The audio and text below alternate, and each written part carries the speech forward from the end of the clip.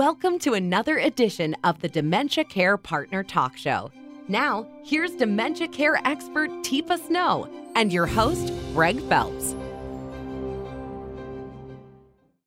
Hello and welcome to the Dementia Care Partners podcast, brought to you by Relias Online Learning. I'm your host, Greg Phelps, along with Teepa Snow. And Teepa, our topic today is, why is Alzheimer's dementia more common in women than men? Is it some sort of a psychological or physiological reason for that? Well, now that's an excellent question. And it turns out there may be something, we're still figuring it out. We think it's related to estrogen. Estrogen? Estrogen, that hormone that females have more of than males. We also know that as a rule, average length of life for males is somewhere around 8 years or so younger than women. So men die 8 years younger than women. So if that's the case, you're going to be out of the picture by the time your dementia would have developed. So it could be estrogen, or it could be a numbers game, or it could be a combination. And it could also be lifestyle things related to women's life. And we go through a change of life that's a little different than men. Men change their testosterone level. Our estrogen drops dramatically. And that tends to be a hormone that's also active in your brain and active in adrenal glands. So it signals a lot of shifts when it happens. So menopause might actually turn out to be one of those triggering events for women. And men experience it differently. It's not like you don't have any, but, it's a little different. So does my risk factor go up the longer I live? Interesting. Yeah. So it turns out that, younger people have about for most Alzheimer's, it's about a 5 to 10% risk. And you use the word Alzheimer's, so I'm going to stick with Alzheimer's. When you hit somewhere around 75, those risks start cooking up a little bit there, and by the time you're at 85, now we used to think it was all Alzheimer's. But now that we've learned about this LATE dementia, the late dementia, which resembles Alzheimer's, but is actually caused by a protein which causes an alternate protein, 43-DTP or something like that. I have to look up the specifics, but it's a latent encephalopathy, TDP, I think, 43.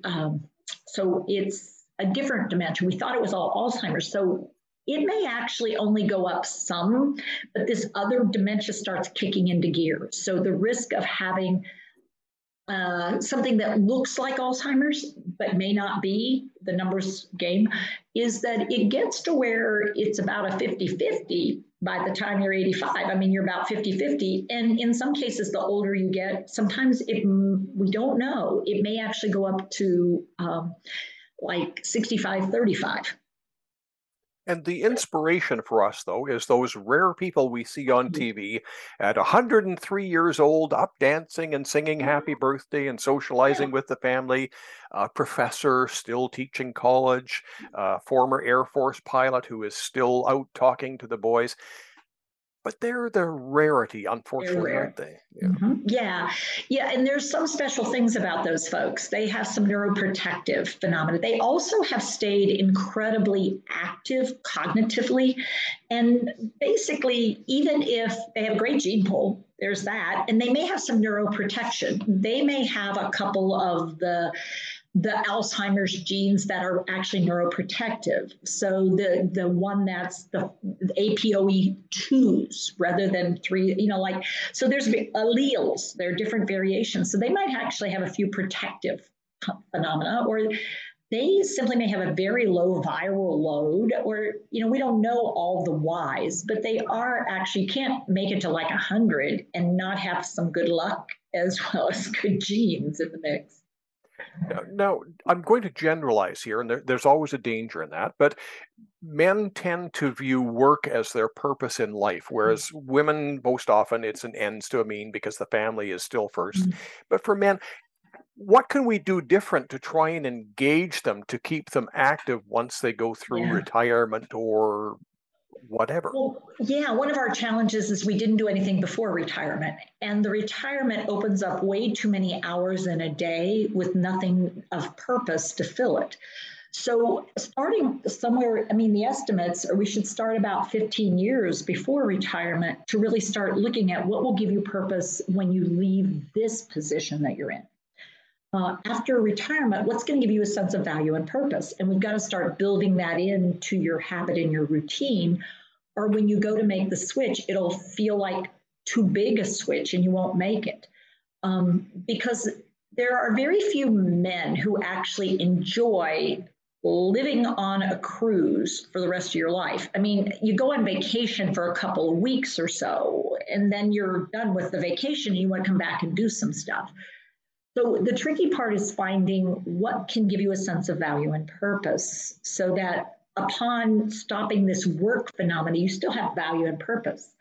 Some men, it's doing volunteer work in a field that's very similar to what they did. In other men, it's exploring a whole new area of becoming a master or skillful or a worker bee, where I don't have to make the decisions now, but I get to benefit from being on the crew because I'd like to take a little heat off and enjoy this seat that I'm in now. Because I used to do it, but it's been a long time since I got to be in that seat. I really like that seat.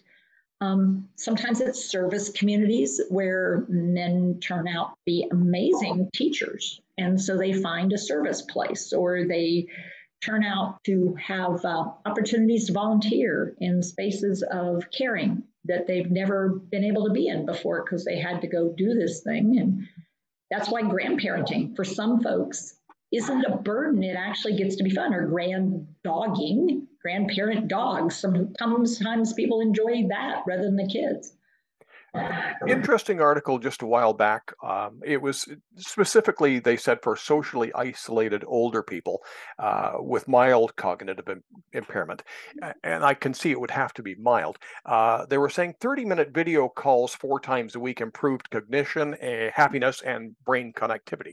But I know that I've seen good experience with that, and I've seen bad experience. Good where people are able to connect, bad where people look at it and go, oh, that's a picture of Susie, and then they put the phone down. They don't understand that Susie's on the other end. So trial and error, I guess. Well, some of it's getting up with somebody who knows a little bit about brain changes and also about like a media like Zoom or a media like Skype, and knows what it looks like to engage somebody, and also has some skill at using voice and face and props. So, I'm pretty good at that. So sometimes I can get people engaged in a way that causes them to want to stay. So even on the phone, hey, Greg, I have a question for you. Yeah, so most men fall for that hook, line, and sinker, right? Yeah, sure enough, because you always have, I have a question for you, especially for you. So now, hummingbirds. I know you photographed some hummingbirds.